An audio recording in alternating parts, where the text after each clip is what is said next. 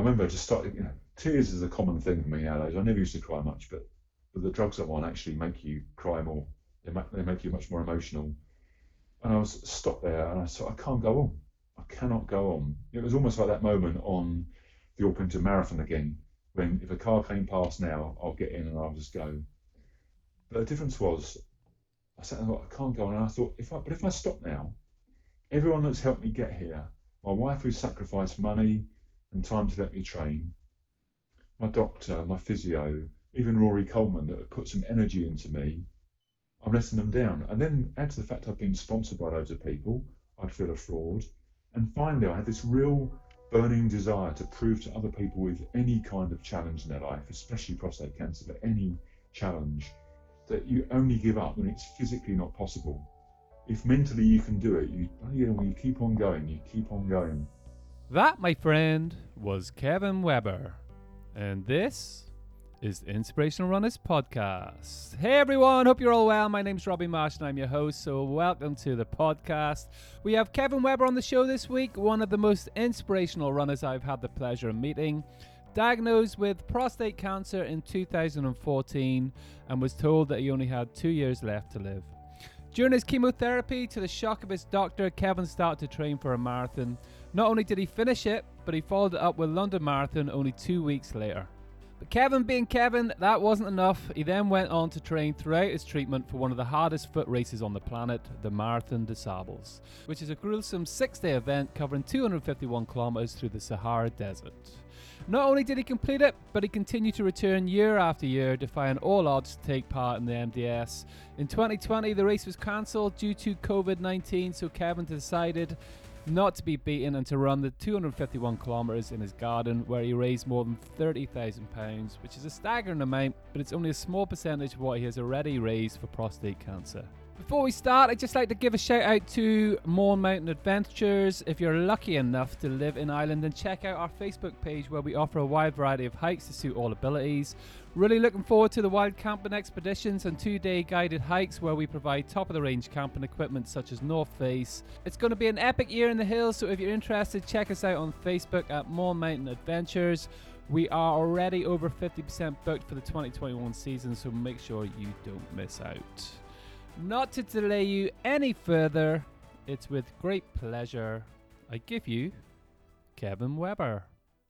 So one morning I came out my front door to go for a little run, and in the road there was all these signs saying runners in the road, and all these arrows on lampposts. I think, well, where I live in suburbia, but like Orpington, and no one ever races down my road. So I followed the arrows, and bear in mind this was about 6:30 in the morning on a Saturday morning. I followed the arrows.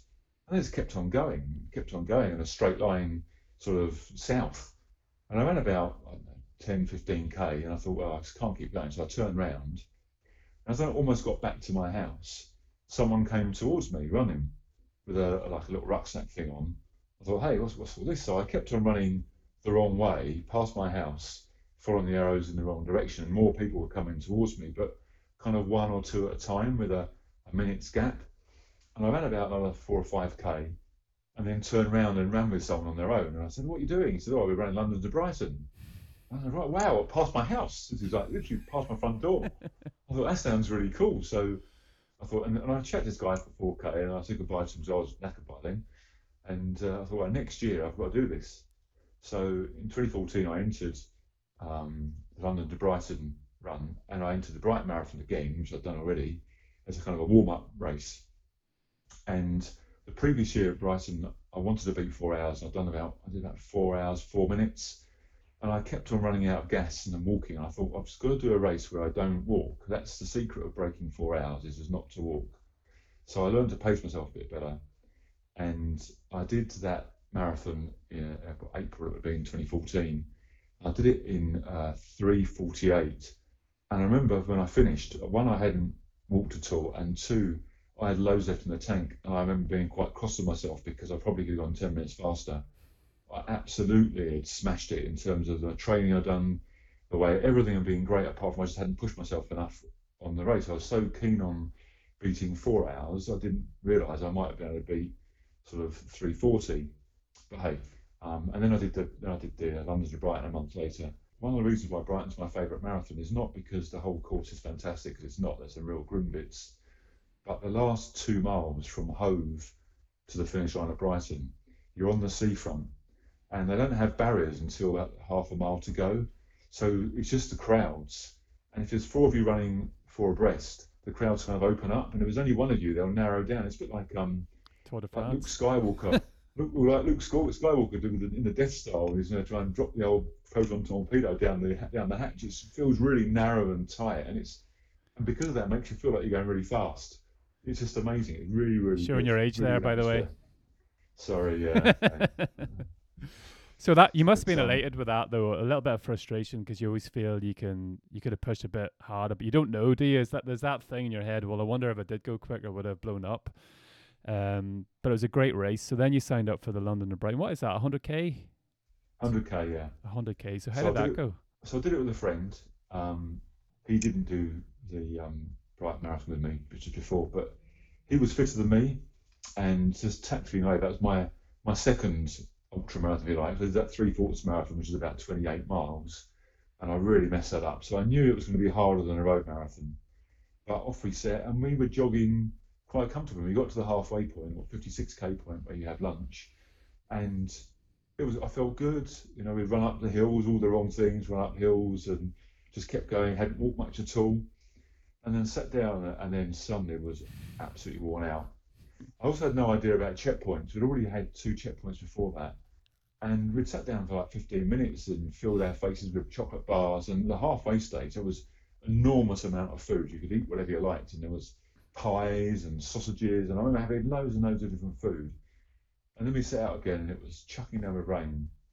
And I can't remember what the place is called, but it's where they run in Halloween, one of these fright night things. So you went through the woods, and it was gloomy and sort of dull because of the rain, and there was like crashed aeroplanes and skulls everywhere and bodies hanging by the neck, because it was all set up for these October Halloween things. It was a bit sort of surreal, but I had nothing left in the tank, so the last 44k was really, really hard, and I still made those mistakes of stopping everywhere for far too long.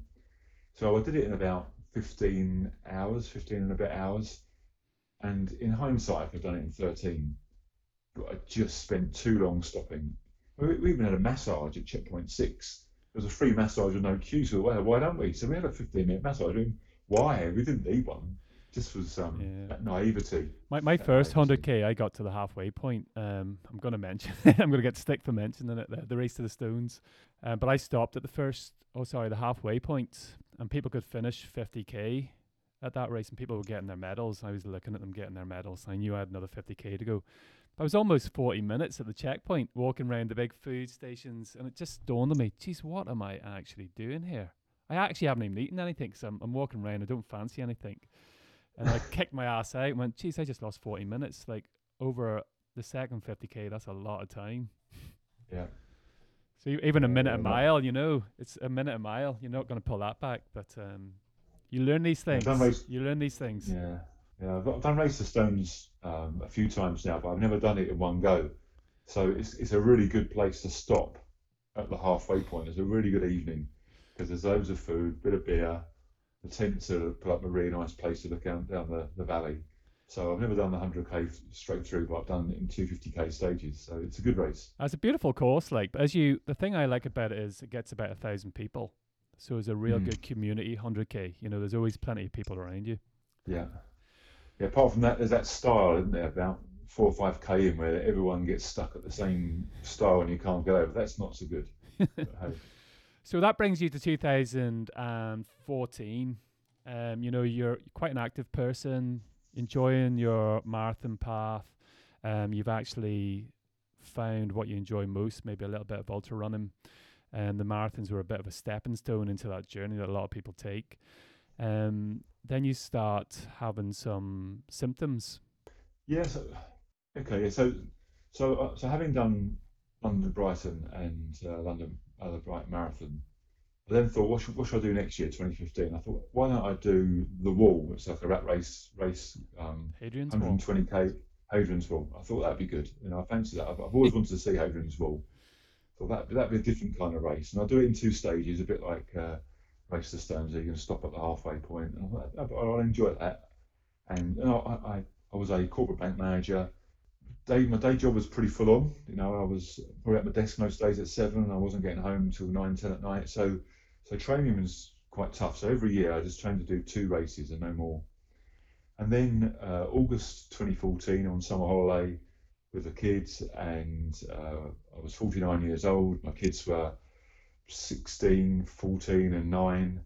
And I started getting up in the night for a wee, and I just put it down to the fact that I was on holiday and didn't think much of it. And then that carried on. And then I felt a bit uncomfortable when I sat down. It felt like I was sitting on a golf ball.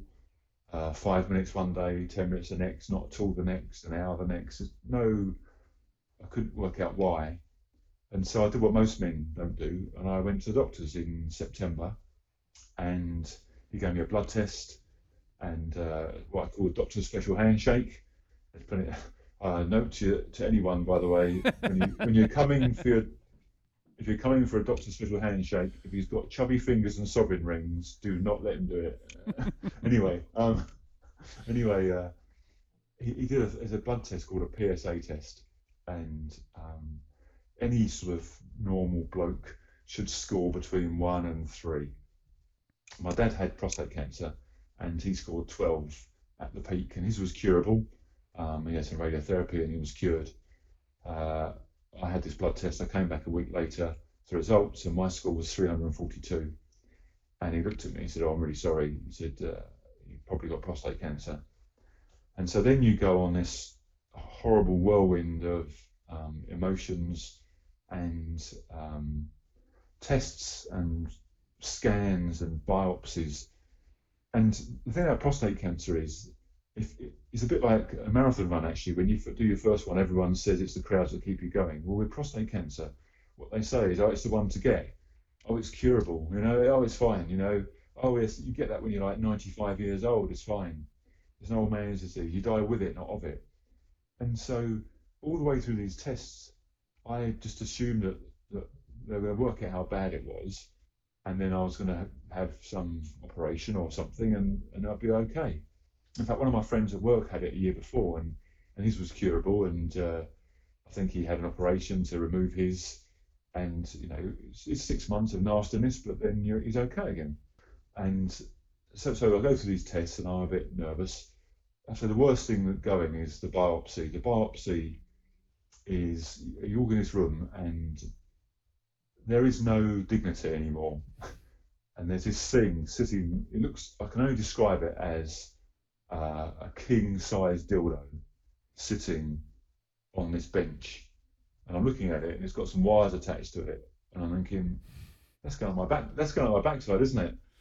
And there's this doctor says, "Right, okay, if you just get on your knees on that bed," and then there's these 2 sort of reasonably attractive nurses in their 20s. So that's what I say about no dignity. Here I am, a 49-year-old bloke, about to have something stuck on my backside for the first time in my life by 2 25-year-old fit nurses. It's not. There's no dignity. Yeah, at least they were fit nurses. Come on. That's Well, one I benefit. don't know. No, not really, because you don't want to be a wimp in front of, Anyway, so you're there, and I can only describe it as not that I've ever done this next bit, by the way, but it feels like, I imagine, if you had an elastic band flicked at your gonads, because what this truncheon does is it fires 18 needles one at a time through your bowel into your prostate, grabs a bit of your prostate and rips it off and pulls it back. So you have this 18 times, and there's no anaesthetic they can give you for it, because it's just too far up there. So anyway, nasty. But I don't want to put people off having it, because ultimately that's the idea of that, is to potentially save your life, So the 6th of November. The key thing, as you mentioned there, is trying to capture this early, isn't it? That's a key thing. Absolutely, and I'll talk about that in a second. So I then go and see the doctor on the 6th of November 2014. So what's that? 6 years ago, 2 days ago. And I'm with my wife, and I walk in, and there's a Macmillan nurse there as well. And I think, well, that's a bit strange. And I sit down, and I was expecting to be told that I was going to be in hospital and have some operation or whatever. And funny enough, I've gone and bought some pajamas, so I don't wear pajamas. So I went and bought a pair. Just thought I might need those for hospital. Um, and the doctor looked at the screen, looked at me, clearly hadn't looked at anything before I turned up. I said, "All right," and he's almost talking as he was looking. He said, "Oh, well, that's not a good score. Oh, yeah, okay, that's not great. That's not great." He said, "Oh, well, yeah, you've got prostate cancer, and it spread." And I said, "Oh," I said, "So how long have I got to live then?" Thinking that was hoping he was going to say, "Oh, don't be silly, the rest of your life," sort of thing. He said, "Oh, 2 years, maybe 3 to 4." And of course, with that, my wife and I just burst into tears. Um, and it's funny, I remember that the Macmillan nurse came and gave me a hug, and I remember thinking, I don't want you to hug me right now. It was bizarre. Nothing against Macmillan nurses, but there's me going through the worst moment of my life. My wife's there giving me a hug. I don't need a Macmillan nurse give me a hug as well. It was kind of, it sounds ungrateful, but it just was it sticks in my head quite a lot. So, so that was that. We walked out and sat in another room in tears, and then they said, "Oh, well, you need to see a different doctor now." So the doctor I had seen was a urologist, a surgeon, basically. So I now had to go and see an oncologist, and I went and saw him, and he was a bit more upbeat insofar as he said, "Look, we can give you some drugs and we'll give you some chemotherapy and radiotherapy, and we might be able to delay it a little bit." But that, and I just thought, that's it. I'm never going to do anything again. 2 years. My head was fixated on 2 years, not the 3 to 4 he talked about. And I came home. I had told my dad. So my dad was at the time about 82. To my brother, I had to explain to my dad because my dad that it wasn't curable because my dad's was curable, and mine wasn't. Mine was going to kill me. So I had to make that explanation. And of course, he was upset because if I had hit the target the doctor had given me of 2 years, then the chances are I'd die before him. And one of the deals about being a parent is that you don't want to die or expect to die before your kids do. Sorry, after your kids do, rather. So, the kids, the kids should outlive you, sort of thing. And then the hardest bit, and in front of it was, so today's Remembrance Sunday. So it was Remembrance Sunday, and my 3 kids were here, and my little one had been to church parade with the scouts or scouts, cubs. And I sat down and told them that I was ill and it was incurable, and that was probably the hardest thing I've ever done. To tell a 9-year-old that you probably won't be here when they're 11 is quite a tough ask. And one of the problems about any terminal diagnosis is it takes away your ability to dream. And I don't mean that like I'm a dreamer, but all the thoughts you have about, oh, when one day I'll retire, one day my daughter will get married, one day I'll buy a camper van and drive around Europe, or I'll run this race, or I'll buy that house, or I'll move down there, or I'll go and see the Eiffel Tower, whatever, all the things that we all naturally have in a future plan for ourselves, and suddenly you can't have any of those anymore. And that was quite tough because you lie in bed not allowing yourself to think about things you wanted to do because there was no guarantees. Um, and so most nights I used to lie in bed crying. But I used to wait till my wife had fallen asleep before I started crying because I thought wasn't fair on her. Just thinking about all the stuff that was no longer to be, and that was quite hard. It's very, Um, very difficult situation because you want to protect your family as much as possible, but you don't want to feel so isolated as it would make you. Like a terminal illness is I'm sure you felt very isolated as well, and you want to be able to share that with the family as much as possible without actually bringing them into that dark place along with you. yeah, I mean, as far as the kids were concerned, I made a point of being ordinary dad. So like when I told them, the next thing we did was went to the park and played football because I wanted to prove to them that right now nothing's changed. So I wanted to be the normal dad. I didn't want them to start doing things because they were worried about me because I didn't need that.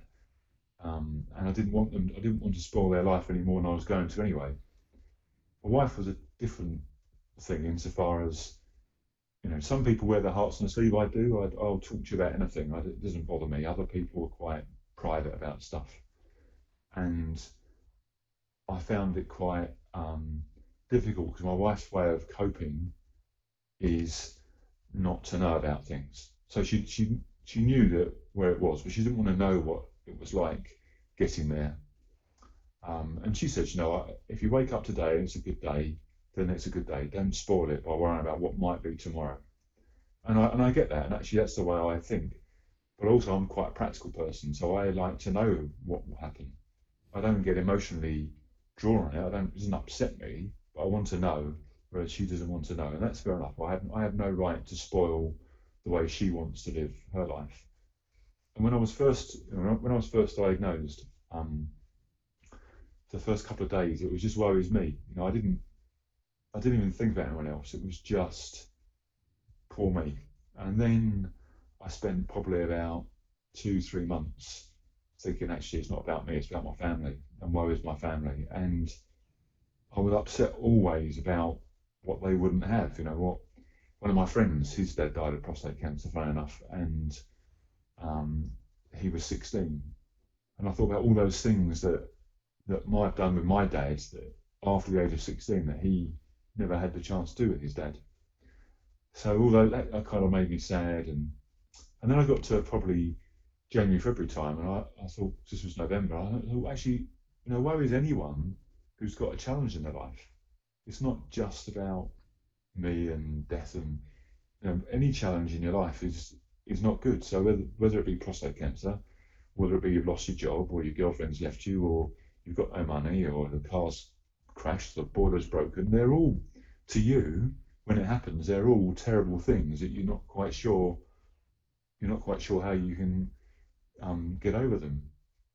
So I felt absolutely rubbish for a while. We went on holiday in December because the doctor said we're going to start chemotherapy in January, and I hired a lovely house in Woolacombe Bay down in Devon, and my family and two of my mates and their families came down, and we had a fantastic Christmas and New Year.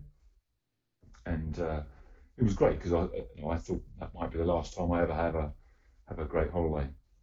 And then January comes, and it's 2 days before I'm going to start chemotherapy. And chemotherapy, everything you hear about it is true, but I didn't know that then, and I just wasn't looking forward to it. I went for a run. I remember running 20 miles or thereabouts, and just thinking this might be the last time I ever run. It's something I love to do, and I might never be able to run again. And that made me quite sad. It was like a realization that something else had been taken away from me, maybe. Because one of the things tangentially, one of the things you can never do again once you have prostate cancer and you start having treatment is, in my world, you can never have sex again. And I don't want to talk about sex like it's some deviant thing. It's a man thing. It gives me a sense of being a human male. It's even to my wife, it gives her a sense of she's attractive and she's desirable.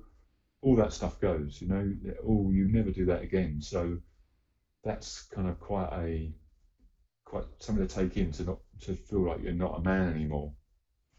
And so I had the first lot of chemotherapy, and you sit there in a room. There are 5 other people in the room, all having poison pumped into their arms, effectively. Your mouth tastes like metal. No one smiles. It's just the most miserable place you could ever want to be in. Because no one's that happy about having chemotherapy, I tell you. I was just about to say, it's a wonder nobody was smiling. Because that's it, the chemo can be worse than the disease, isn't it? It's a necessary evil, but it can be worse than the disease. Totally wipes you out. You lose, and as you say, you're losing your hair and your nails and things like that. Bit by bit, the disease is stripping little bits away from you. So, that uncertainty about running, your sexual life, how it's affecting your body. And then the person that the person you think you are, you start losing bits and bits of that. Yeah. You just, you lose your hair and your nails crack and your tongue goes black and you can't feel your fingertips or your toes. You feel sick a lot of the time. It's all those things, and also you're tired all the time. It's just horrendous. But so I came home, and my wife drove me home, And I remember getting out of the car and I shuffled. I don't know why I shuffled. I think in my head I was behaving like you had to behave when you had chemotherapy. So I allowed it to tell me what I was going to do. And I sort of sat in a chair at home. My wife brought me dinner. I ate it on my lap, went to bed, lay in bed, and I couldn't see. When you have chemo, they give you so many steroids the day before and the day after that steroids are like having espresso martini sort of thing. You just sit there having espressos and espressos, so you're wide awake, absolutely wide awake, which is not great when you don't want to think about why you're wide awake, but you're wide awake remembering why you're wide awake. And the next morning I got up and it was, January, it was miserable outside. And I thought, you know what, I'm going to go for a run.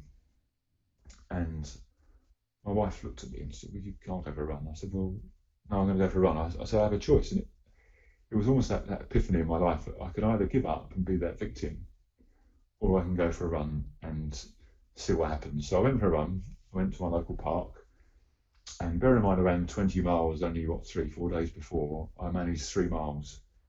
And they weren't much faster than a walk, really. I guess I had both feet in the air, so that counts as running, but I wasn't going very fast. And I got home and I felt like I wanted to chuck my guts up, but I wasn't sick. And I felt absolutely worn out. I couldn't believe that trying to run 3 miles would have made me so tired. But I was, at the same time, I had this that was the bad bit, but the good bit was I could still run. It didn't matter to me it wasn't a marathon. It didn't matter that it wasn't a PB. It didn't matter to me it wasn't 10 miles. I had been out and I had run with chemo despite what everyone said. And that became a bit of a thing, and I started running every other day. And I now try to run a little bit further. So I try to run 4 miles and 5 miles. And now I was carrying a pack. In my pack, I had spare clothes, food, a phone, a big bit of card with my name and number on it in case I collapsed, and money and all this stuff that didn't help my running. Of course, it weighed me down. I had about 5 kilos on my back. But I just felt, and I used to run loops of my house. So I'd run kind of a kilometre away and just run round and around my house. So that if it went wrong, at worst, I had a kilometre to get back to my house. And then I saw my doctor again, and I said, look, I entered the Brighton Marathon last year when I was healthy, and I'm in it, can I run it? And he said, well, don't be serious, like week 13 of chemo. He said, look, no one runs a marathon on your kind of chemo with your kind of cancer. He said, just try and find me someone. So I went away and Googled the chemo and the cancer, and I couldn't find anyone that had done it. So I went back and I said, no, you're right, I can't find anyone, but I'm going to do it anyway. And he said, no, you can't. I said, well, but why not? And he couldn't answer the question. His basis for why not was purely that no one else does it, so therefore I couldn't. And so he said, look, I'll tell you what, so if you can train for it, you can do it. So I thought, great. So I kept it, so I ran further and further, and along the way I was being ill and have setbacks. And the way the chemo cycle works is you have a week where you lose your immune system, a week where you have no immune system, and a week where it gradually builds back up again, but not quite as high as it was before. So it gets worse and worse with every cycle.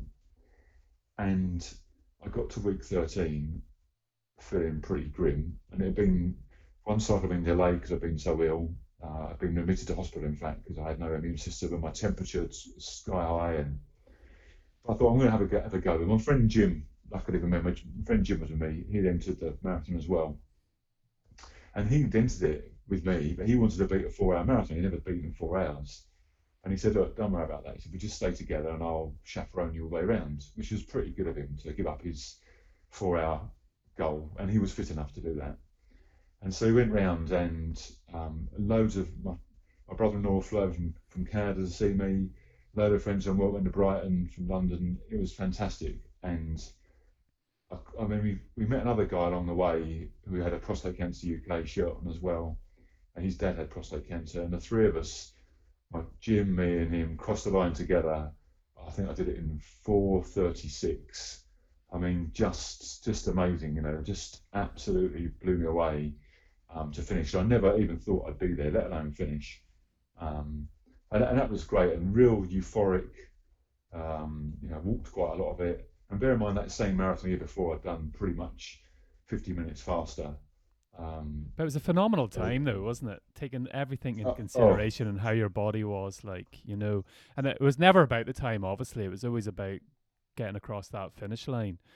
absolutely. But there's an element of, this isn't taking my life totally away here. It's me actually controlling what's happening next.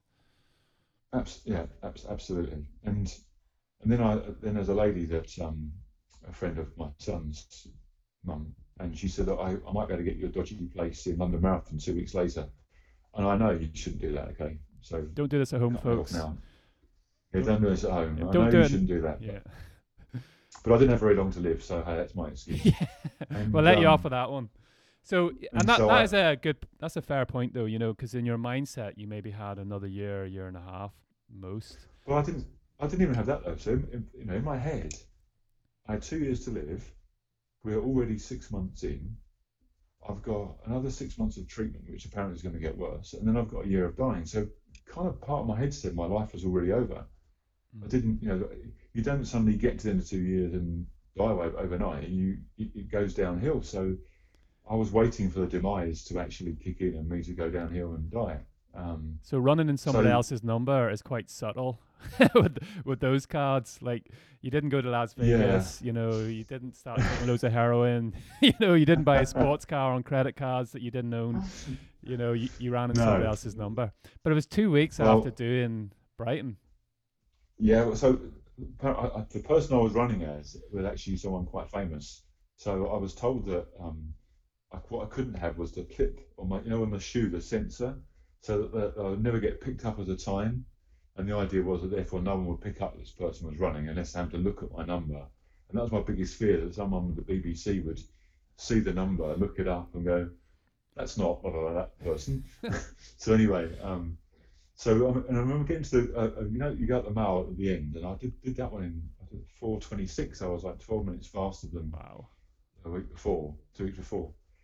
And going up the mountain, I was thinking, oh no, what normally happens to the marathon is you cross the finish line, you put your foot up on a little block, and they cut off the timing tag. And I haven't got a timing tag. And then I'm going to have to explain I haven't got it. And then they're going to get all, oh no, that means your time won't be shown. Let's send you somewhere to get your time registered or something. And I had this paranoia. And as I was running up the mile, they said, because this is like the 30th or 25th London Marathon, we're going to let you keep your timing chips this year. So I thought, hooray! I'm not going to get done for running as someone else. Anyway, so that was great. Very emotional. But Finished a that. marathon takes a lot out of your body. The chemo obviously takes a lot out of your body. 2 marathons in a couple of weeks takes a lot out of your body. But you're still able to persevere. That's that pig ignorance coming back again.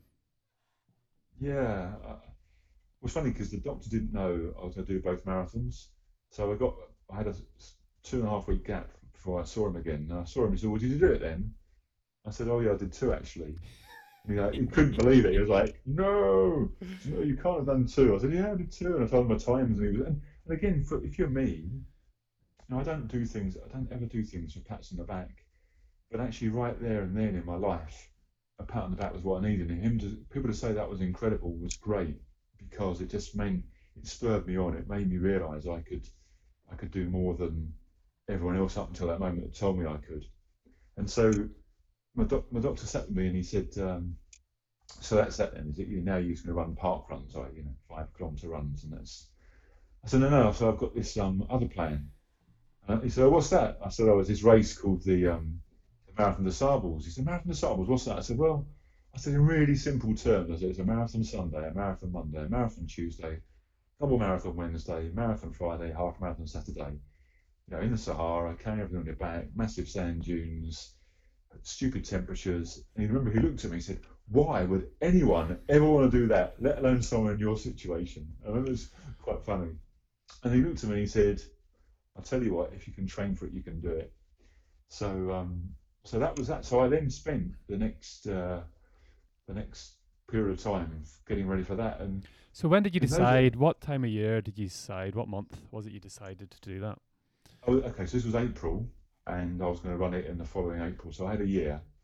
Okay. Um, So that was quite a uh, the, big. the, That was quite a big statement, for a better word, in your own mind, wasn't it? yeah, So I'd always wanted to run the Marathon des Sables ever since I read about it in that magazine. And then about 5 years before, I bought the James Cracknell DVD, or I got it given to me for Christmas because I asked for it. And I made the family watch it on Christmas Day. And I said, I want to do that race. And my wife had a fair point. She just said, look, if you go and do it, it costs a lot of money and there's a lot of time training. And have you got the time to train? You know, it's a cost of a family holiday. And I thought, yeah, you're right. Actually, I'm being really selfish. So I won't do it. And then, of course, I get ill. And my wife says, you've got to go and do it. So it was it was a huge attempt, and it gave me something to look forward to because remember I said earlier about you lose your ability to dream. Another thing you think about is what's the point? What's the point of knowledge? What's the point of looking after yourself? If you're going to be dead in 2 years, there is no point. It doesn't matter what I do. You know, all these things are just irrelevant. Why do I want to learn anything? You know, why not? Too many people in my situation that I now know get diagnosed with terminal prostate cancer and they just eat more chips and pies and drink bottles of Jack Daniels and don't ever do any exercise. And you know what? Surprise, surprise, they die in 2 years or 3 months. You know, it happens. So It it does started giving surprise me me though. That's one thing.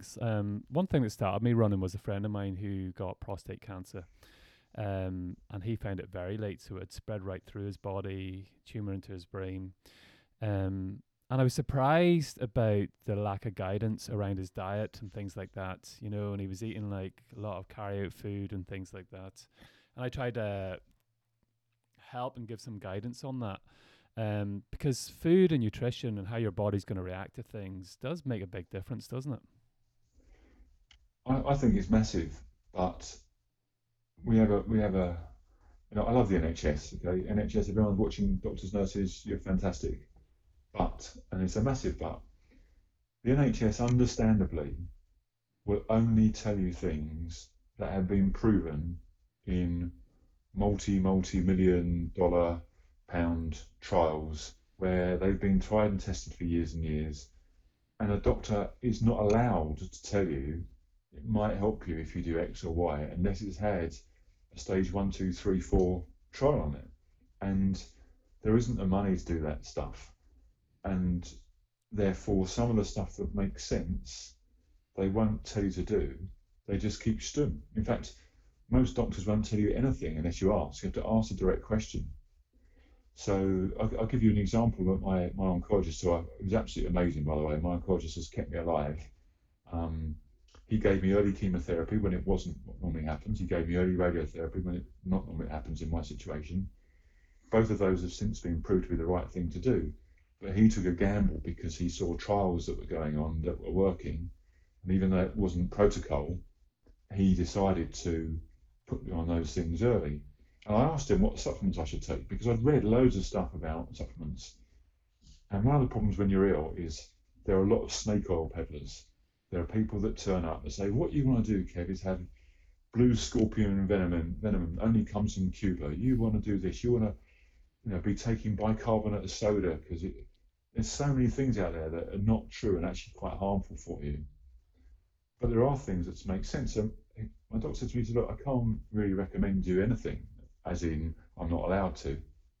He said, but in my personal opinion, he said every human being every day, especially in the UK, should take vitamin D and a baby aspirin every day. So baby aspirin is 75 milligrams. It's very, very small. There's been aspirin trials before, but on high dose aspirin, and that is not good for you long term. But 75 milligrams is next to nothing. And you know, here we are in a COVID world, and what are they saying we should be taking? Vitamin D. You know, vitamin D is like an amazing, easy to get hold of drug that costs about £12 for a year's worth over the counter. And most people in the UK need it, and yet we don't take it. It's a good example, So though. anyway, It is a good example, though, COVID, you know, because that's one of my frustrations with it. Yes, about lockdown and securing people, but it'd be good to see some things coming out about your immune system and how to get yourself body ready for if you do catch. We actually had Fiona Oakes on the podcast a few months ago who actually done MDS at the same time you did. And that's one thing that she really emphasized on, you know, get an hour extra sleep, get your vitamin D into you, get plenty of good nutrition, and get your body ready. Stop taking drugs and alcohol. And if you do catch COVID, your body be in a good situation then to deal with it, rather than just locking yourself away. Well, that's exactly how I felt with cancer, and that's what started to make me realise that if I wanted to run better, then I better not put too much weight on. So suddenly get rid of some of the fatty foods, and then I read stuff about cancer and veganism. So I kind of flirted, and I still flirt a bit with veganism. I'm a lazy vegan. I probably have 16, 17 meals of my 21 a week are probably veganish. That's a good way to And put the it. other, A lazy vegan. I'm going to start using that. yeah, well, so I try to have a couple of meals a day that don't have anything other than vegan, like vegan stuff in it. Avoid meat and dairy and things. But it's all about And if one nutrition, meal, though, isn't it? It's about yeah, nutrition, getting those good it is. minerals and that good nutrition in your body that it really needs. Yeah, yeah, and being healthy, and that's I realise that's what I need to do for my running. Because bizarrely, it's a bit like smoking, isn't it? If I tell you to stop smoking because it will give you cancer, that's not a strong enough message for a lot of people. But you tell someone stop smoking because it'll give you cancer, and that means you might not see your 3-year-old grow up. That's enough to make them change. So for me, to change just because of cancer wasn't enough, but to change because of cancer and running, that was loads. So that extra, so I need the running to go hand in hand with the cancer to make my diet better. And my oncologist even admitted to me now, he said, when you were first diagnosed, it wasn't the norm to recommend people did exercise when they were starting cancer treatment. Now it's the complete opposite. Now they want people to exercise. They prove that when you exercise when you're on chemotherapy, you have less side effects and you tolerate it better. So, unbeknown to me, I was doing the right thing. Without trying to be smart, I just because of what I was doing selfishly to run. But your mindset's a big thing as well, isn't it? The mind is such a powerful tool. There's I don't want to say it's proven, but there are a lot of examples out there on how a positive mindset can help to heal your body. And by creating something ahead of you and having that purpose and having that positive mindset, which is very difficult when you're going through that. But the difference of that than closing yourself in the room and grabbing a bottle of whiskey, as you said, and saying, like, there's no hope. Your body does react to that. Yeah, absolutely. I mean, it's funny, they've proved that having a negative mindset can end your life quicker. They haven't yet proved having a positive one will extend it. However, the logic must be there. Because how do you prove that someone lived long because they were positive? But You can prove someone died. that's everyday life, though, isn't it? That's whether Yeah. you're struggling Oh, with, no matter what it is, you could be the most healthiest person in the world, but if you live a negative life, you will draw in negativity and you'll start living that life. I feel I'm lucky. Okay, so having a terminal diagnosis has meant that I understand and appreciate every day as a gift.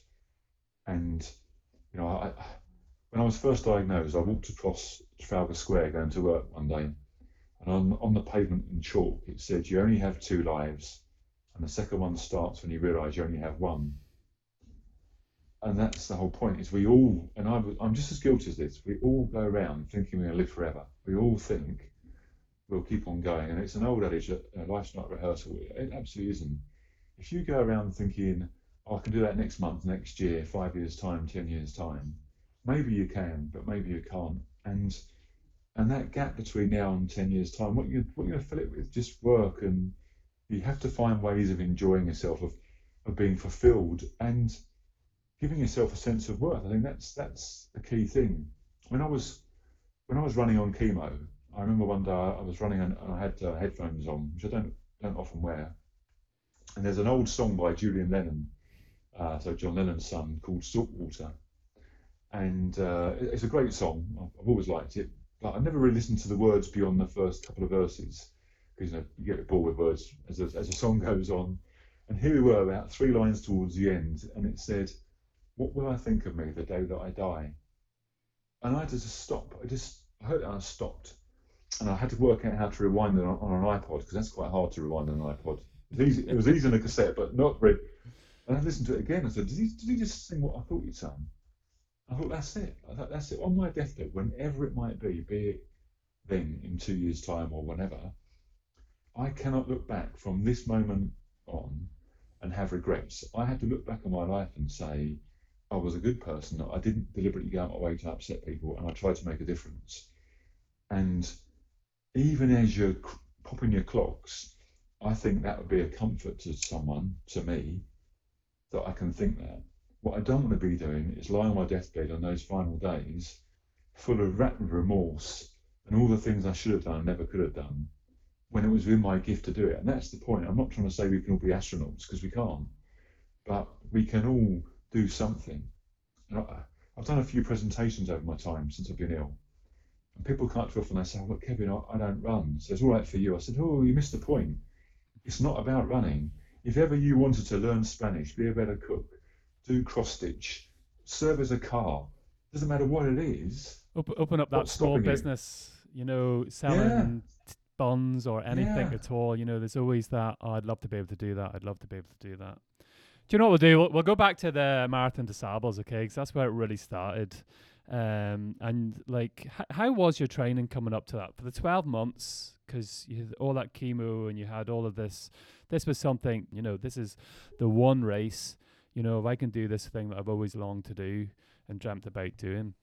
I think I finished chemo and I had to have radiotherapy, and I was running a bit because I'd done a couple of marathons. And in those days, we're talking 2015.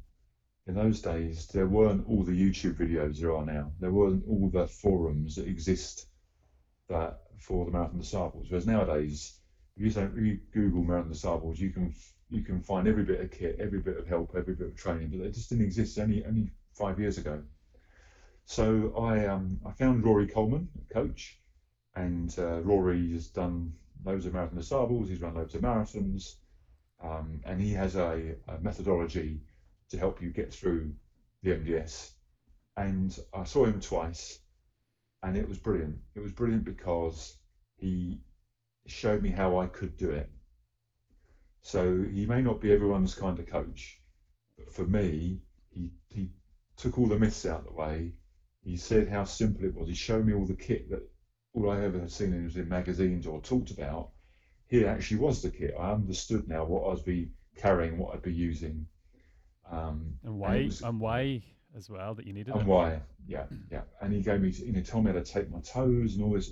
So he just made all these things that would otherwise have been in my head so much easier, and gave me a training plan which, to be honest, was too much for me. The training plan was too aggressive for my abilities, both anyway and the fact I was on cancer drugs. And there were things in it that were wrong for me. So here's a thing called a power hour, where you run on a treadmill for an hour, where you up and down the speeds for an hour. For someone like me, that's just no good. For some people, that's great, but for me, it was no good. And I ended up getting injured, in fact, doing that. So I had to then go back to a different methodology. We recommended I entered a couple of races. One was, I did the Race to the Stones that year, so that was good. I did it in 250k stages rather than 100k. I then entered Druids, which is a great X and RG race, 3-day race along the Ridgeway. So it's the same course as Race to the Stones, really, only a bit longer. But about a month before, I started having knee problems. I had an MRI on my knee, and basically I sat in front of a doctor, and he said, "Look," and he showed me the picture and said, that knee is knackered. He said, we won't be able to run on that. He said, "You will not be able to run on that again." He said, and he showed me, and there were all these areas. He said, that's either arthritis, or it's the cancer drugs, or both, or overuse. So he said, but I'll tell you what, have 9 weeks, do not run for 9 weeks, and then we'll see what happens. We'll have another MRI scan, and we'll have another look.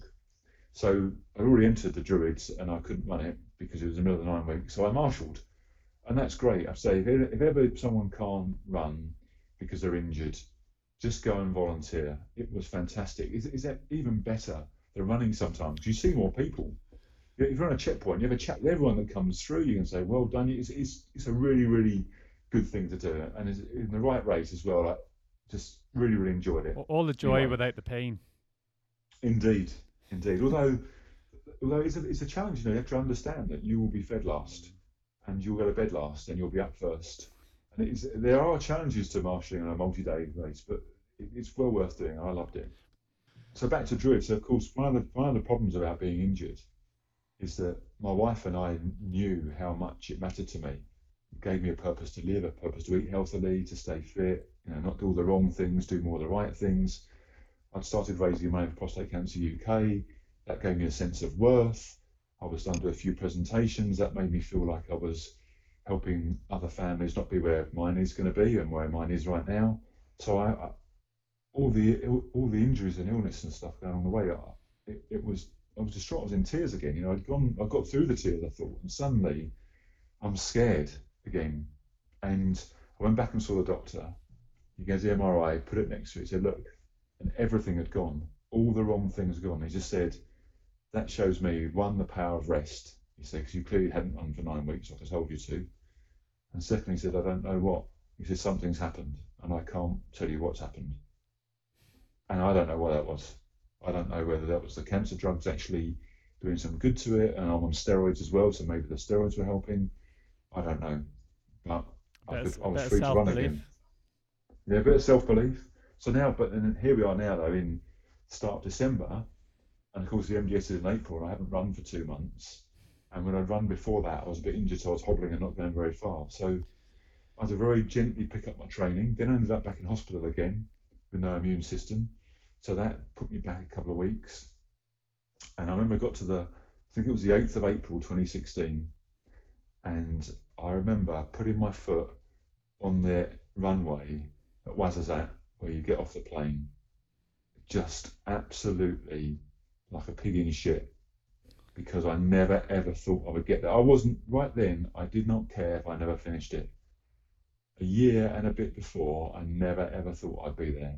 I thought by then I'd be in a wheelchair or in bed dying. And instead, I've got my foot on the ground in Morocco, where I've never been before, about to take on this beast of a race, with no idea whether I'd finish or not. It didn't matter. The jeopardy was there. But I'd always, in my mind, I succeeded by just getting there. And then, of course, the MDS itself. I mean, I don't know, I could talk about the MDS forever. I love that race. It's the people you meet, the sun, the sand, the adversity, even going to the toilet. Those things are. I've got a friend, Craig, who's done it with me a few times. That is the race. And we have this thing now about in the morning, we always share a tent when we go and do it the same year. And you squat down in a dune, watching the sunrise at 5:30 in the morning. Ever since humans have existed, that's what happens. If you want to go back to what life is and strip it down bare, that is, you can't get much more basic than the sun rising and you having a dump. And I know it sounds a bit gross, but there is something quite innate, regenerative. Yeah, regenerative about it. You just feel like you're part of the world. It's just amazing.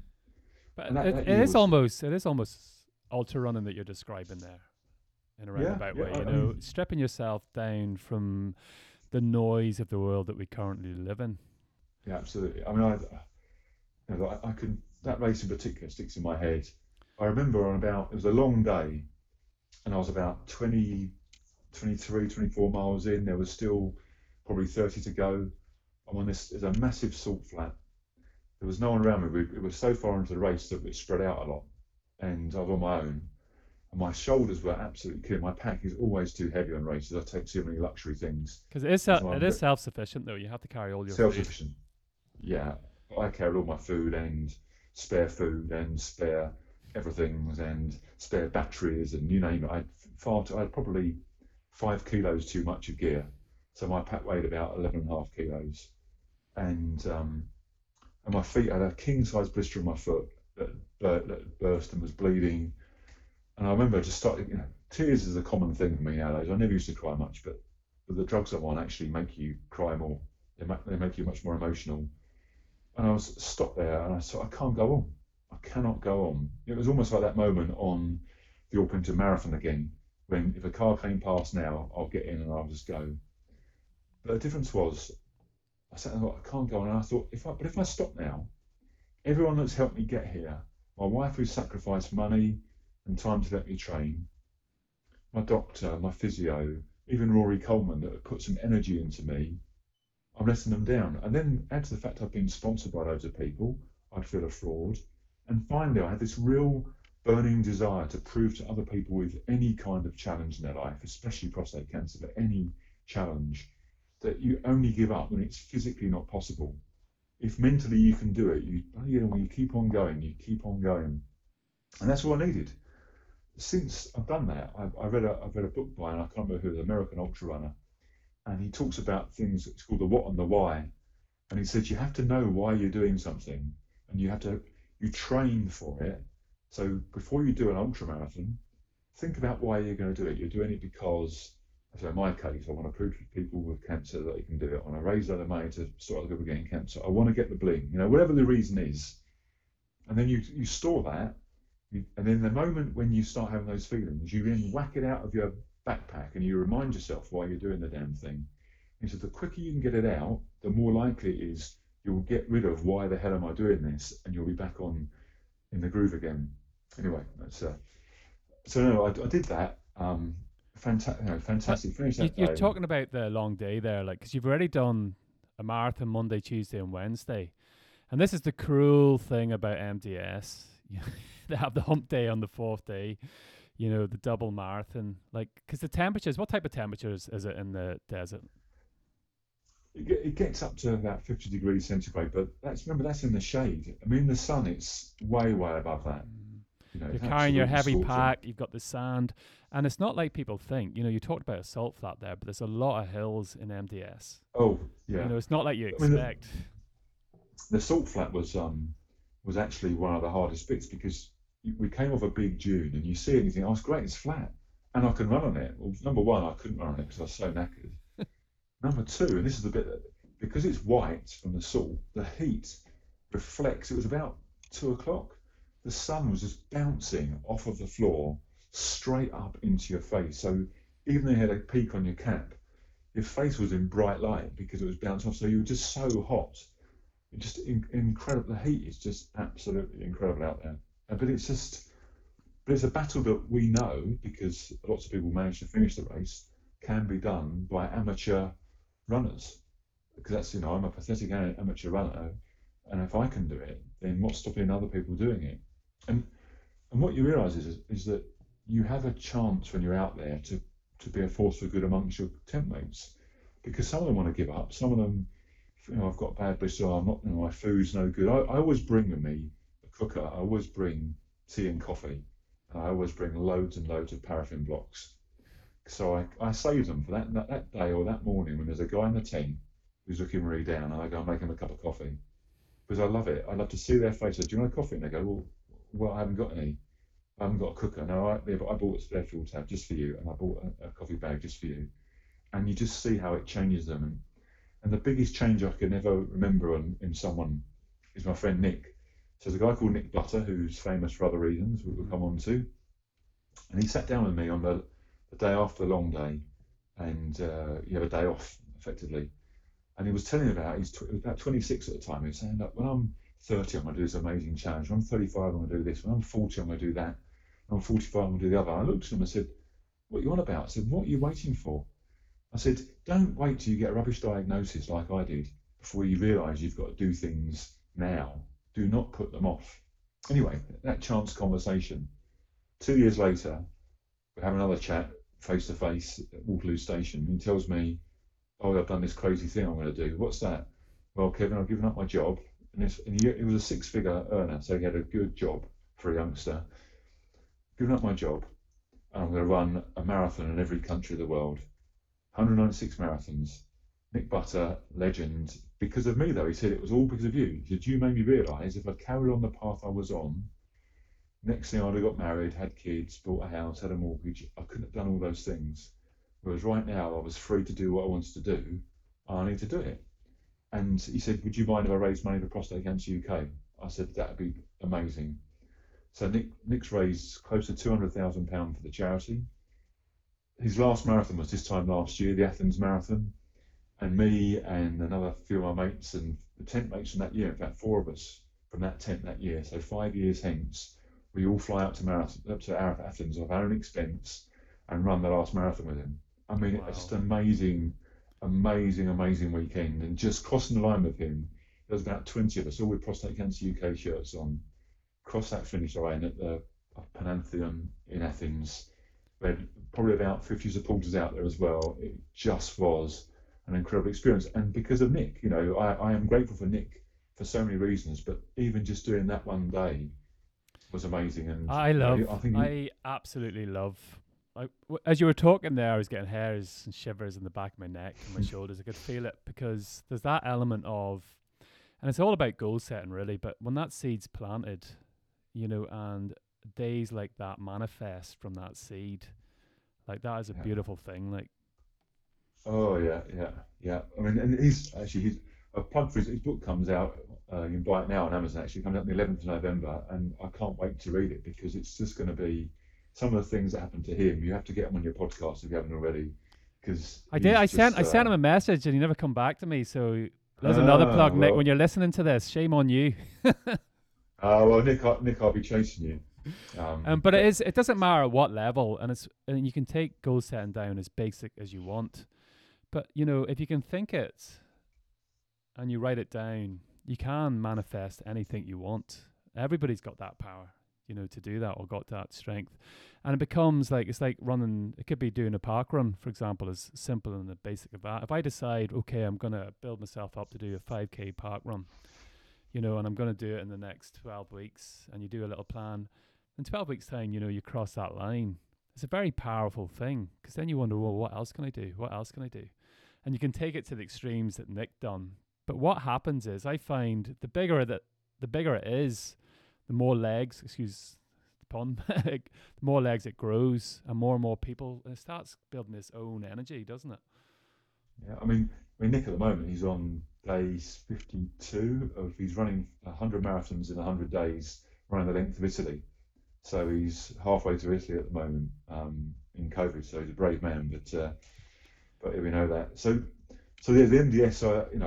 I finished. I think I finished 562nd out of 1,200 runners, and again, I'm not someone that gives a stuff about where I come, but why that's important is to say to people, if unfit Kev can do that and come halfway down the field, then what's stopping anyone?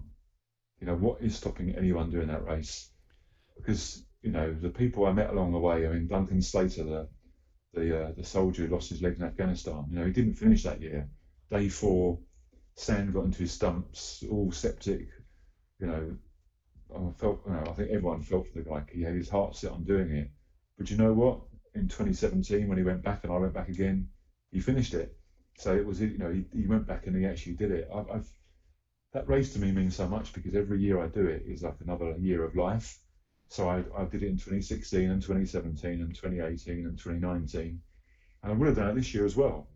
But COVID got in the way and it was cancelled. So what did I do? I thought, I know, I'll do it in my back garden. So I ran 2,600 laps in my back garden. Did exactly the same format as the MDS. So I did a marathon on Sunday, a marathon Monday, a marathon Tuesday, double marathon Wednesday. On Thursday, I had to do a run because at the moment I'm running every day of the week. I'm on a non-stop running challenge, so I had to run on my day off as well. Marathon on Friday, half marathon Saturday. And what was great about that was it grew because I was doing it on my own.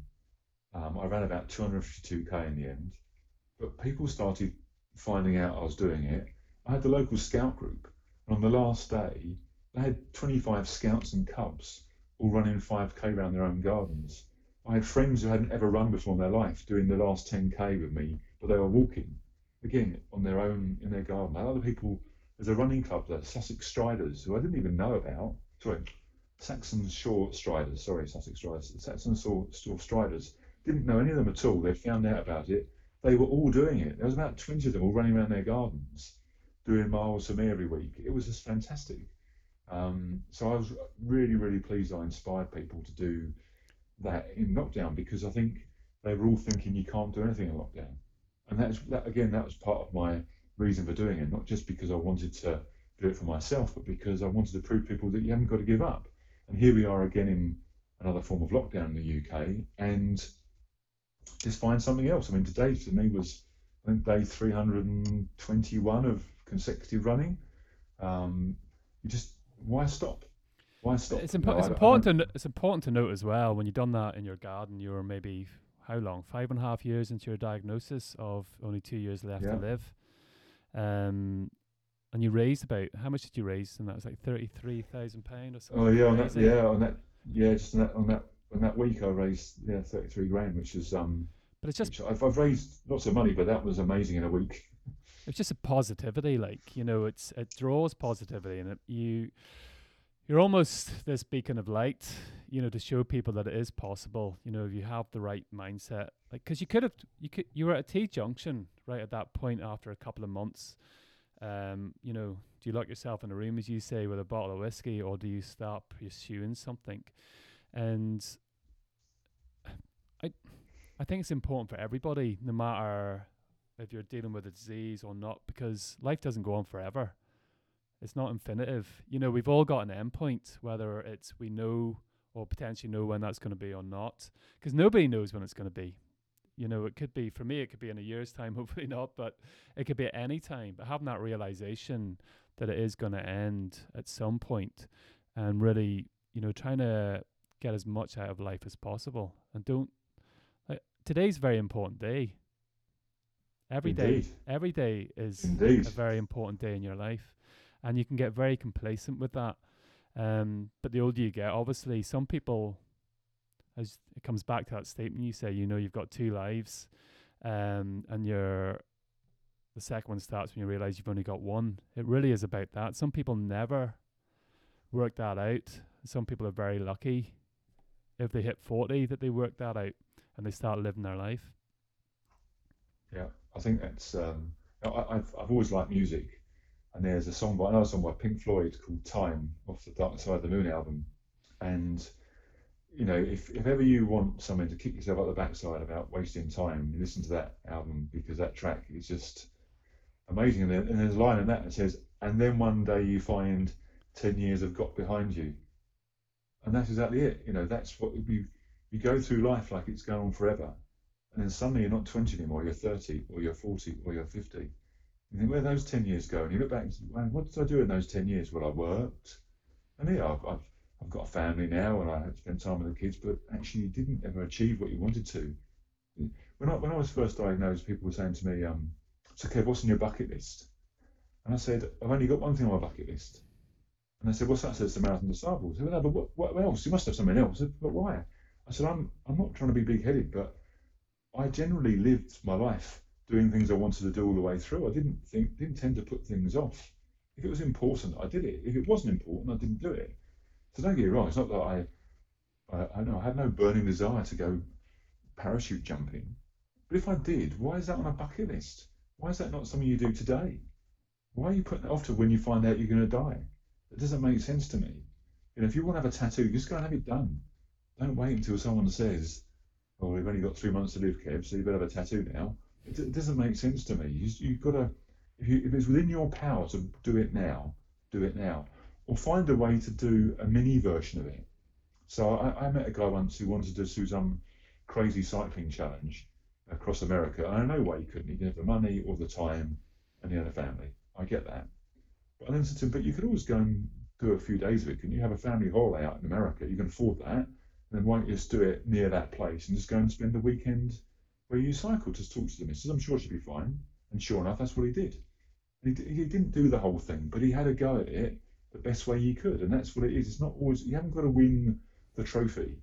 Just having a go is good enough.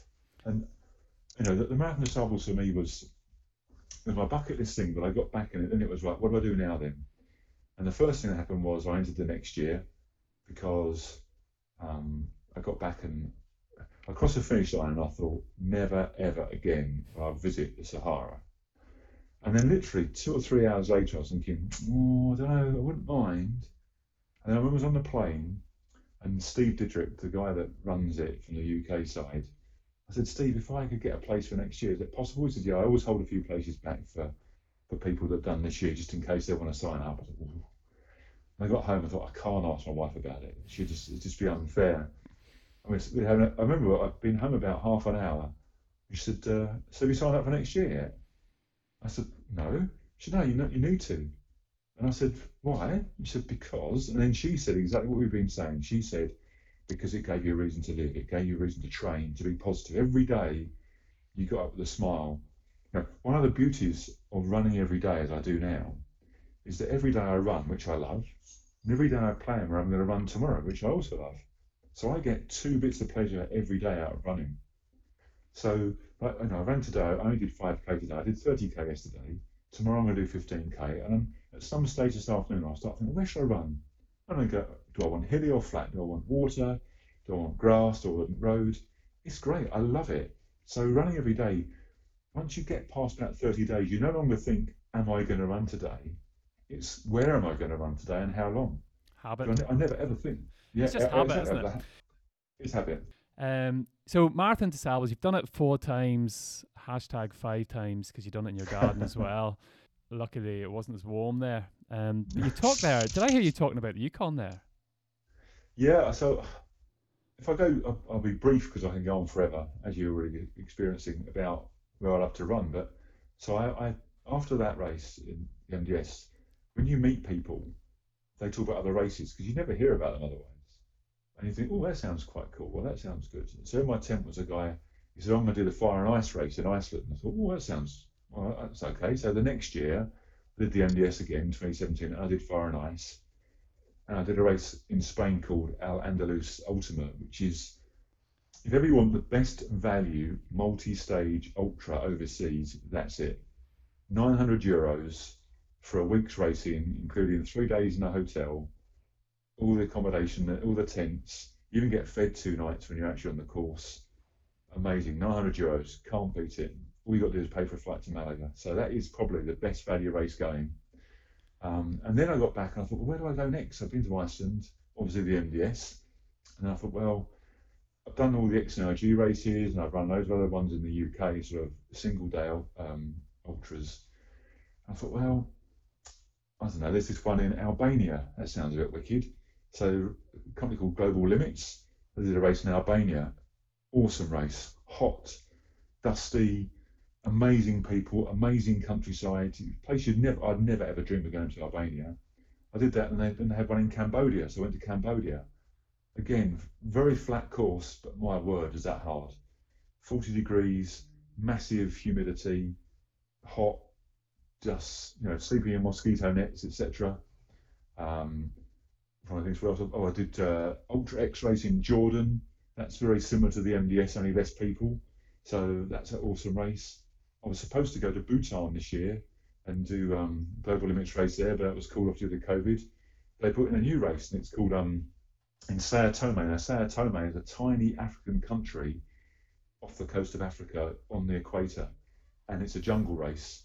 And I did that in February this year, just before lockdown started, and that was an amazing race. I mean, just there was only about 8 of us running. I'm just sitting thinking of if you were a doctor, and you were writing a script for somebody who's going through chemo and recovering it, and they wrote this on the script. Yeah, I just want you to go ahead and do this. You got plenty of vitamin D anyway with all the sun. Yeah, well, but I mean, Sao Tome was just awesome. It was dusty tracks. It was unspoiled.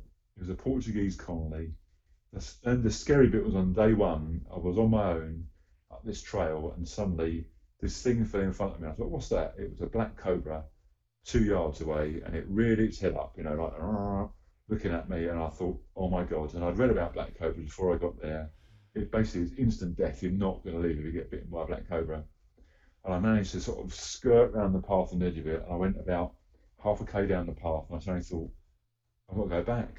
I thought there were 2 girls behind me, and if I don't go back and warn them, they're going to run straight into it. So I went back. Cobra was there looking at me, well, you come back for some more, have you? And I kind of gingerly went so I could see these girls coming in the corner, and I said to them, come on the outside and just go slowly. And they said, why? I said, just trust me. And they went past, and sure enough, the snake was still there, and scary. But that's why all the locals wear big welly boots and they carry a machete all the time. Snakes. But awesome race. And you finished on the beaches, and the actual final finish was on the equator. Now, I've never been south of the equator before, but actually the finish line actually is the equator line, and that is just an awesome place to finish. Brilliant. Fantastic. So why the cold? why did you then select? Because it sounds like everywhere you're going to is pretty nice and warm and, well, hot, should I say, not nice and warm. And then Yukon So, is it's a totally different totally different level of crazy. That's the way to put it. okay. So people will tell me I'm wrong with this statement, but I think you make the best friendships on the Marathon des Sables opposed to the other races. Why is that? It's because on that race, there's a tent of 8 of you. The tent is open. It's hot. You see other people go by. It's so hot you want to spend the whole time in the tent. There are other races I've done. I met some amazing people in every race. Don't get me wrong, but like Fire and Ice was 8% of tent. But it was so miserable. The tent was always zipped up. We were also cold in our sleeping bags all the time. It was wet and terrible. It wasn't so conducive to have those great relationships. Whereas the MDS kind of creates those great relationships. The reason I say that is so the people I've met there, they inspire me every year to do different things. And one of those guys was a guy called Stuart Thornhill. And Stuart I bumped into out there. He got involved with a running shop which sadly is closed called Likey's in Brecon Beacons in Brecon. Sadly, it's closed now. It's Amazon for you. Internet sales killed the shop, which is a shame. But he and Likey's were involved in this race, the 6633 Arctic Ultra. And he said to me, why don't you do it? And I thought, I don't know. So I looked at it, I thought, oh, why not? Hey, just go for it. And there's basically a choice of 3 races. There's a 120-mile race, there's a 380-mile race, and there's a 120-plus-mile race, which means you do 120 and then you can decide whether you carry on. But if you carry on, you're no longer in the 120-mile race. So it's a bit of a big decision, that one. So I went out there and it's minus 50. You're pulling a sledge. You've got all your provisions in the sledge. The sledge probably weighs about 50 kilos. Blizzards like you would not believe. It's massive hills over mountains. There's a thing called Wright's Pass, which is incredible to get over. Pull the sledge over that's hard enough as it is. There's only about 25 of you in the race, so you split up pretty early on and you're on your own. And it's a non-stop race. So unlike the Marathon des Sables, where every day's a new race, with this it's not. So you start about 10 o'clock in the morning, and the first time you stop is probably 3 in the morning. So you've actually been, and then I'm on my own, and I remember very clearly, it was day 2, I was so tired. I was petrified about wolves and polar bears. I'd been hallucinating. I'd seen this filing cabinet by the side of the road, and I was thinking, what nasty piece of work, fly tips in the Arctic. Of course it wasn't there at all, it was a hallucination. Anyway, I found this bit of snow that had no footprints on it. And I thought, great, I'm going to stop here the night. So all you do is you roll your roll mat out, you put it in the snow, you get in your sleeping bag and a little bivvy bag thing, and you're in the snow, and that's it. There's no one with you. You've got some flashing lights on your sledge. I thought I'd try and get 3 hours sleep. So I lay there trying to get 3 hours sleep. Couldn't sleep. Absolutely, my head was wired. I was so tired, but I was wired. And then I heard someone go past, and I heard someone else go past, and someone else go past. I lay there, and I was there for 3 hours, didn't sleep, heard about 7 people go past. So, all right, get it up now. Got up. As I got out the tent, my tent was surrounded by footprints. Only one person had gone past me. The rest of it was footprints, and they were either wolves or Arctic lynx or Arctic fox, just going round and round my sleeping bag. I had no idea what they were. And if I wasn't spooked before, I was then. Actually, it gave me a bit of confidence, because at least it meant they didn't actually try and eat you when you were in a sausage. Because there are quite a lot of risks out there with animals. Moose is a big risk for people, moose, isn't it? Yeah. Big beasts of animals. Yeah, moose are something to behold. They are enormous. To be fair, and all the years that race has carried on, people have seen wolves. I think people have seen moose from a distance. No one's seen a polar bear, but it doesn't stop you thinking they're going to be there. And the race actually ends in a place called Tuktoyaktuk, which is on the Arctic coast, where basically the Yukon ends and the Arctic Ocean starts. And I did a couple of presentations to the school kids there, and I did my presentation. It was great. And then they said, "Oh, can we show you our video now?" Because I'd shown them a video of me running in the heat and stuff. I said, "Yeah, sure. What's it about?" They said, "Oh, it's the day the polar bears came to town." And and all these webcams they've got set around this village in the Yukon where uh, there's only about 600 people live there. There are two shops, there are two supermarkets, nothing else. No hairdressers, no banks, no cafes. Just these two supermarkets. That's it for the people. There's no real jobs there either.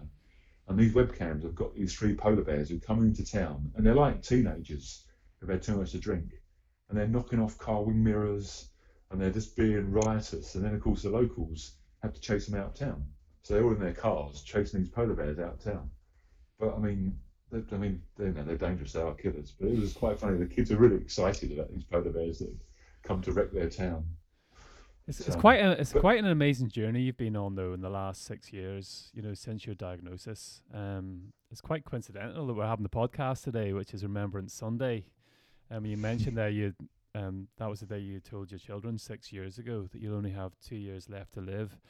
If somebody had given you a crystal ball, you know, back then, on that day, you know, when you'd gone out and played football with your kids, like, and said, look, this is what you're going to experience over the next 6 years. You know, it'd been really, really difficult to comprehend that.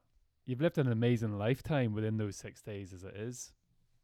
yeah, I wouldn't have believed him. That's it's funny when my oncologist, or urologist rather, told me that I might be dead in 2 years. I remember being very upset, and then feeling a bit of anger about life. You know, I have so much more to do in life, even though I didn't think I wasted my life. And then you get to 2 years, and then you realise every day is a gift. So I'm really pleased he said 2 years. The worst thing you could have said to me is you'll have 6 years, and then you might go downhill afterwards. Because it was a real wake-up call. And that's the bit about the two lives, realising you only have one. You know, when people listen to this podcast, I hope that, if nothing else, they write a list of the things they want to do in life, and they start ticking them off. Because that's what it's about. It's about not waiting. If you can do it now, do it now. If you can't do it now, you can't. You know, if you haven't got the money or whatever, that's a different sort of ballgame. But if you can do it now. And I think that's the thing for me. I don't ever let chances go. So a good example is, before I was ill, if someone phoned me up and said, Kev, do you want to go to the pub tonight? And I've been out last night, I might have said, no, it's all right. I'll see you on Saturday. Now, if someone says, do you want to go to the pub tonight? I'm there. I mean, I won't be in COVID, of course, but you know, normally speaking, I'll be there. Why would you ever turn down an opportunity to do something? Because you never know if you have that one again. And that's the point. You never know what could happen. So you talked about, you know, a year longer you will live. No offence, it could be tomorrow. You know, we don't know if something's going to land on our house tonight out of the sky, or we're going to get knocked over by a car, or we're suddenly going to have a massive heart attack. We don't know that. And the worst thing you could do is lie there knowing that you don't know that and having done nothing about it, but now it's too late. You know, I mean, my saying has been make the most of it, because that's it. You know, whatever it is for you, you have to make the best of it. So if you are stuck in a mundane, boring job, you have to still make the most of it. Someone says to me, well, Kev, how can you be like this? And I talked about chemo earlier on, and now I'm smiling. Do you know what? After my first chemo session, I smiled. I made a point of going in there and looking at people and saying hello. And I had to go back there again recently for, I've got weak bones as well. The drugs have made my bones weak, so I had to have a thing called zoledronic acid infusion, and you do it in the chemo room, which I didn't realise. And I went in there, and of course they're all miserable. So I brought my iPad with me, and I pulled around the trolley with the drugs in, showing them all my iPad, showing pictures of me running everywhere, and saying this is what you can do. If I can do this with cancer, you know, I had my chemo a while ago, and I'm still here doing all this stuff. Yes, some of the terrible facts about prostate cancer is 1 in 8 men get prostate cancer. So if you're around a table and there's 8 of you, you know, 1 in 8 persons is going to get it. And if you're black, it's 1 in 4. If your dad's had it, or your brother's had it, or your uncle's had it, it's 1 in 4. So it is hereditary sometimes, not always, but sometimes. You double your odds of having it. A man dies every 45 minutes in the UK. So I said, what in the 45 minutes? Yeah, I mean, you know, it kills like 11,000 men a year. It's That's horrendous. quite shocking stats, though, isn't it? So, what sort of symptoms should people be looking out for? So the classic symptom, and there is only one classic symptom, and that is getting up in the night and wanting a wee. Now, the the good news is, that's the right thing, is as a man gets older, their prostate tends to grow. So getting up in the night for a wee might just mean your prostate's growing. There's nothing wrong with that at all. That's just getting older. But it might be because the prostate's getting bigger because a tumour's growing on it and pushing on your bladder, and that's what makes you think you need to go to the toilet. So if you had 10 pints of lager tonight, and then you go to the toilet all night, do you know why? It's because you had 10 pints of lager. That's absolutely fine.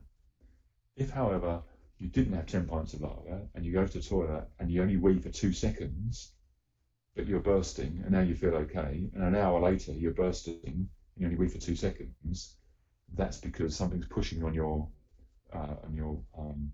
bladder, and that something could be an enlarged prostate, in which case no worries, or it could be a tumour, in which case better go to the doctors quick.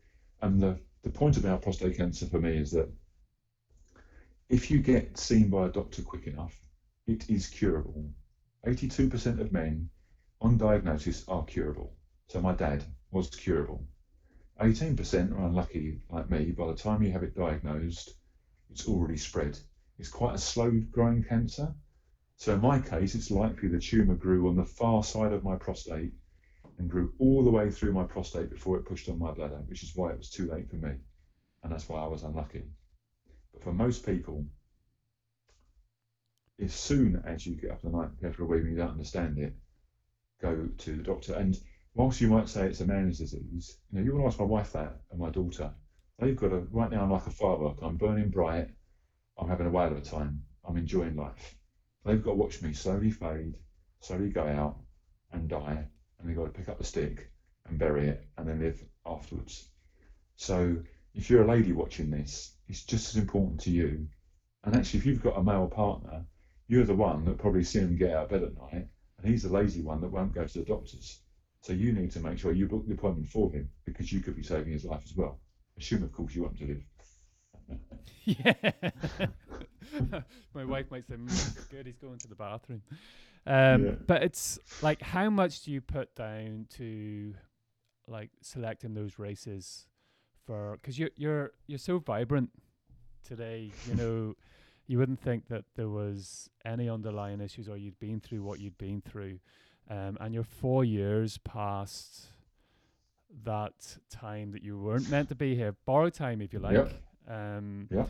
And how much bonus time? Bonus time. So how much do you put that down to selecting these races and having those things to focus on in the future? Okay, so what I'm going to now say has no multi-million-pound study fact on it, but I've read stuff and it's what I believe, and therefore it is what I believe is good enough for me. You can choose to go with it or not. So all cancer hates oxygen. Okay, that is a fact. So the more you can do to speed up the oxygen in your body, the better. So going for a run every day or doing some form of exercise that increases your heart rate is what you need to do, because that will decrease your chances of getting any kind of cancer. So why do they say 10,000 steps a day? Is that just because that's good for your muscles? Rubbish. 10,000 steps a day is a number arbitrarily picked. But the point is, if you do those steps a day, it's increasing your blood flow. So I put it down to exercise every day. I put it down to diet, because I try and avoid too much the wrong food. I try and avoid processed food. I still drink, but I don't drink excessively. I might drink a couple of times a week, and maybe one of those might be a bit excessive, but that's it. I love life. I'm a real fan of life, and I don't think I cared that much before, but now I absolutely love everything that life has. So I'm absolutely convinced that doing exercise will be good for you. And even my doctor said, he said to me, I can't tell you if you're going to stop your cancer by staying fit and healthy. He said, but what I can tell you is, the more healthy and the fitter you are, when the cancer has another go at you, you'll be stronger to fight it. You'll be able to tolerate the drugs better, and that might help you get through it. And we've all read stories in the paper sometimes where it says so-and-so had to have a heart operation or a lung operation, but they couldn't have it because they weren't fit enough and they were overweight. So why would you want to be overweight and unfit? If you want to give yourself the best chance of having the best life, then stay fit and healthy. That's amazing. You define the word inspiration. You must have had, like, before we come onto the podcast today, I was thinking, like, wow, this is it. You know, this is the reason why I created the podcast to begin with. And it really was for people to share their stories and help inspire people that are struggling to get off the sofa or trying to do this or trying to do that. And when they see people like yourself who are really struggling with something in the background but still able to achieve these amazing things, makes us question, maybe I could do a park run. You know, this guy's doing a marathon to Sables. Maybe I can do a park run. And that's what the podcast was all about. You must have received a lot of, because even through the podcast, I get a lot of messages, you know, thanks, that podcast was brilliant. You know, it really helped me get up. You must receive a lot of amazing sort of messages from people that you've inspired. Yeah, I've never sat comfortably with being called inspirational. I do understand that I must be, because if I inspire someone to do something, therefore by definition I'm inspirational. And I do get a lot of people come up to me afterwards with lots of challenges in their life, and that's the bit I like. It's not just about prostate cancer. They realise that they haven't got to be miserable. And I'll just give you two examples that are both quite close to my heart. One is a guy at work who, I don't know, he just was following me. I write a monthly blog, and he was following my blog, and he emailed me and he said that, Kevin, my daughter died a year ago. She was 2 years old, and I always wanted to cycle Land's End John O'Groats, and my bike I haven't touched my bike since my daughter's died, and I'm just miserable and sad about it. That's all he said. He wanted to tell me, I've learned that people need permission to speak. People aren't all like me with a big mouth. If you go first, they will tell you their story. So don't ever be scared of telling your story to someone else. They might be waiting to feel comfortable. They can share their story because you've shared yours. So I sat there thinking, well, I don't know you, and I know what I want to say to you, and I'm going to take a risk. And I don't believe in God, by the way, but I do believe we have an energy. I believe that for every action, there's an equal and opposite reaction. So I believe when we die, our spirit keeps on going. I can't tell you what that looks like, but I can tell you that's what I believe. It's good enough for me. So I emailed him and I said, I can't promise you your daughter's spirit's there, but I believe it is. And if I was your daughter and I was looking down on you, I'd be bloody cross that you've been miserable for a year. I said, I'd want you to get that bike out and go and cycle down to John O'Groats. I said, because that's what you should be doing. I should be so upset if you were ruining your life because she was dead. Don't forget about her, but don't not do things because you feel you shouldn't. So I pressed the send button and I waited for some. I may have really offended him, you know. I didn't know what was going to come back. And 2 days later, he emailed me back and he said, Kevin, I read your note and you're right. I'm now going to cycle down in John O'Groats and back. I'm going to do it both ways. He said, but would you mind if I did it for Children's Brain Cancer Trust instead of prostate cancer? I looked at him, I said to him, would I mind? Of course I wouldn't mind. I'd be delighted he just did it.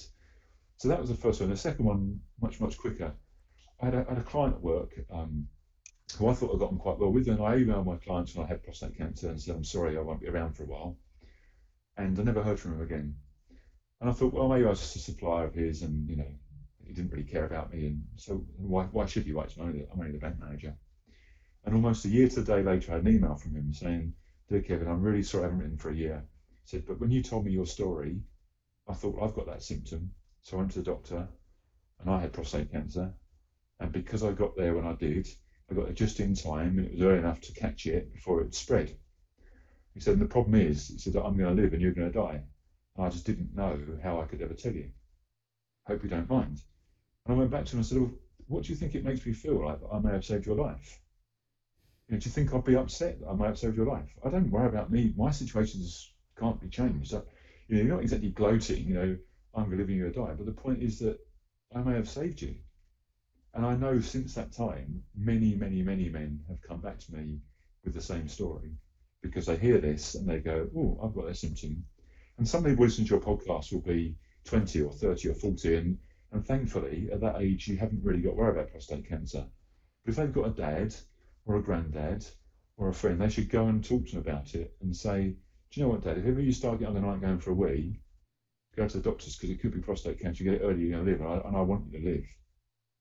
That's quite powerful. And I think most dads would like to hear you say that. That's a way of saying you love your father without saying I love you, Dad. So that's quite a nice thing to do as well. It's all about awareness, isn't it? And that's one thing I definitely think we've brought across here today is about awareness about prostate cancer, about it doesn't have to be the end of your life. In fact, it could be the very start of your life, which you have shown. Absolutely. It's been absolutely amazing, Kevin. I really appreciate it. I know we went on for almost like 2 hours. But a lot of people that listen to this are ultra runners, so that's a winner in itself. I will put in the show notes some links to your blogs and some links to your charities, because you obviously raise a lot of money for prostate cancer. You have raised over, I think, £250,000, isn't it? It's crazy amount of money. I've raised £250,000 myself, and what makes me more proud actually is that I've inspired other people to join me on races or do their own thing, like Nick Butter, and they've raised over £500,000. Yeah. So you put the two together, and that's a whole lot of money. And I was very honoured this year. I know not everyone likes this sort of thing, but I am a royalist and I am proudly British. And I was awarded the British Empire Medal in the Queen's Birthday Honours List recently, and that meant quite a lot to me because I don't do things for medals and prizes and stuff, but the fact that people bothered to put me forward for it, and the fact that they looked at it amongst all the ones they get and say, actually, yes, you're worthy of having such a thing, was quite amazing. There is a downside to getting an honour like that, though, and the downside is that if I had any thoughts of ever giving up, I can't now, can I? Yeah, that's it.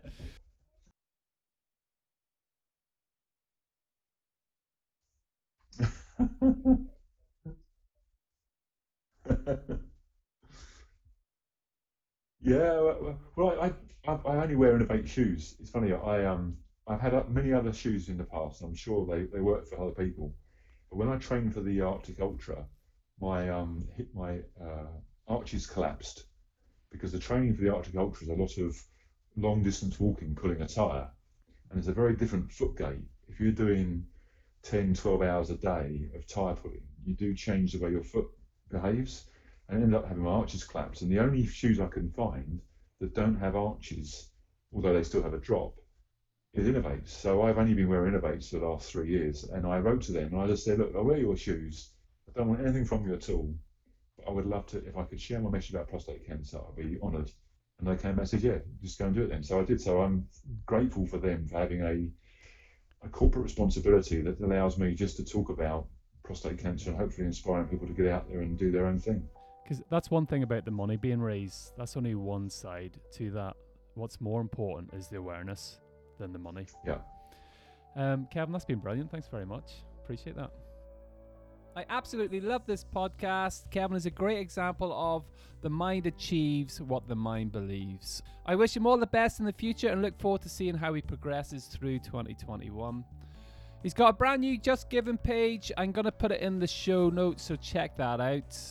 We've had a few mic issues over the last couple of episodes, so I had to replace some kit, so hopefully we can deliver a better sound as we move into 2021. I have some excellent guest lines up, so super excited. I just hope that we can start getting some racing done soon, as I am getting a lot of stick for talking about the Race to the Zones and CCC. There you go, guys. You thought I was going to go through an episode without talking about it. How wrong were you? Don't forget to check out our Facebook page, More Mountain Adventures. We have some good alternatives to keep you in the mountains during the lockdowns. And if you haven't already, why not check out the Inspirational Runner podcast on Facebook? That's it for me. So until next week, stay safe and keep on moving.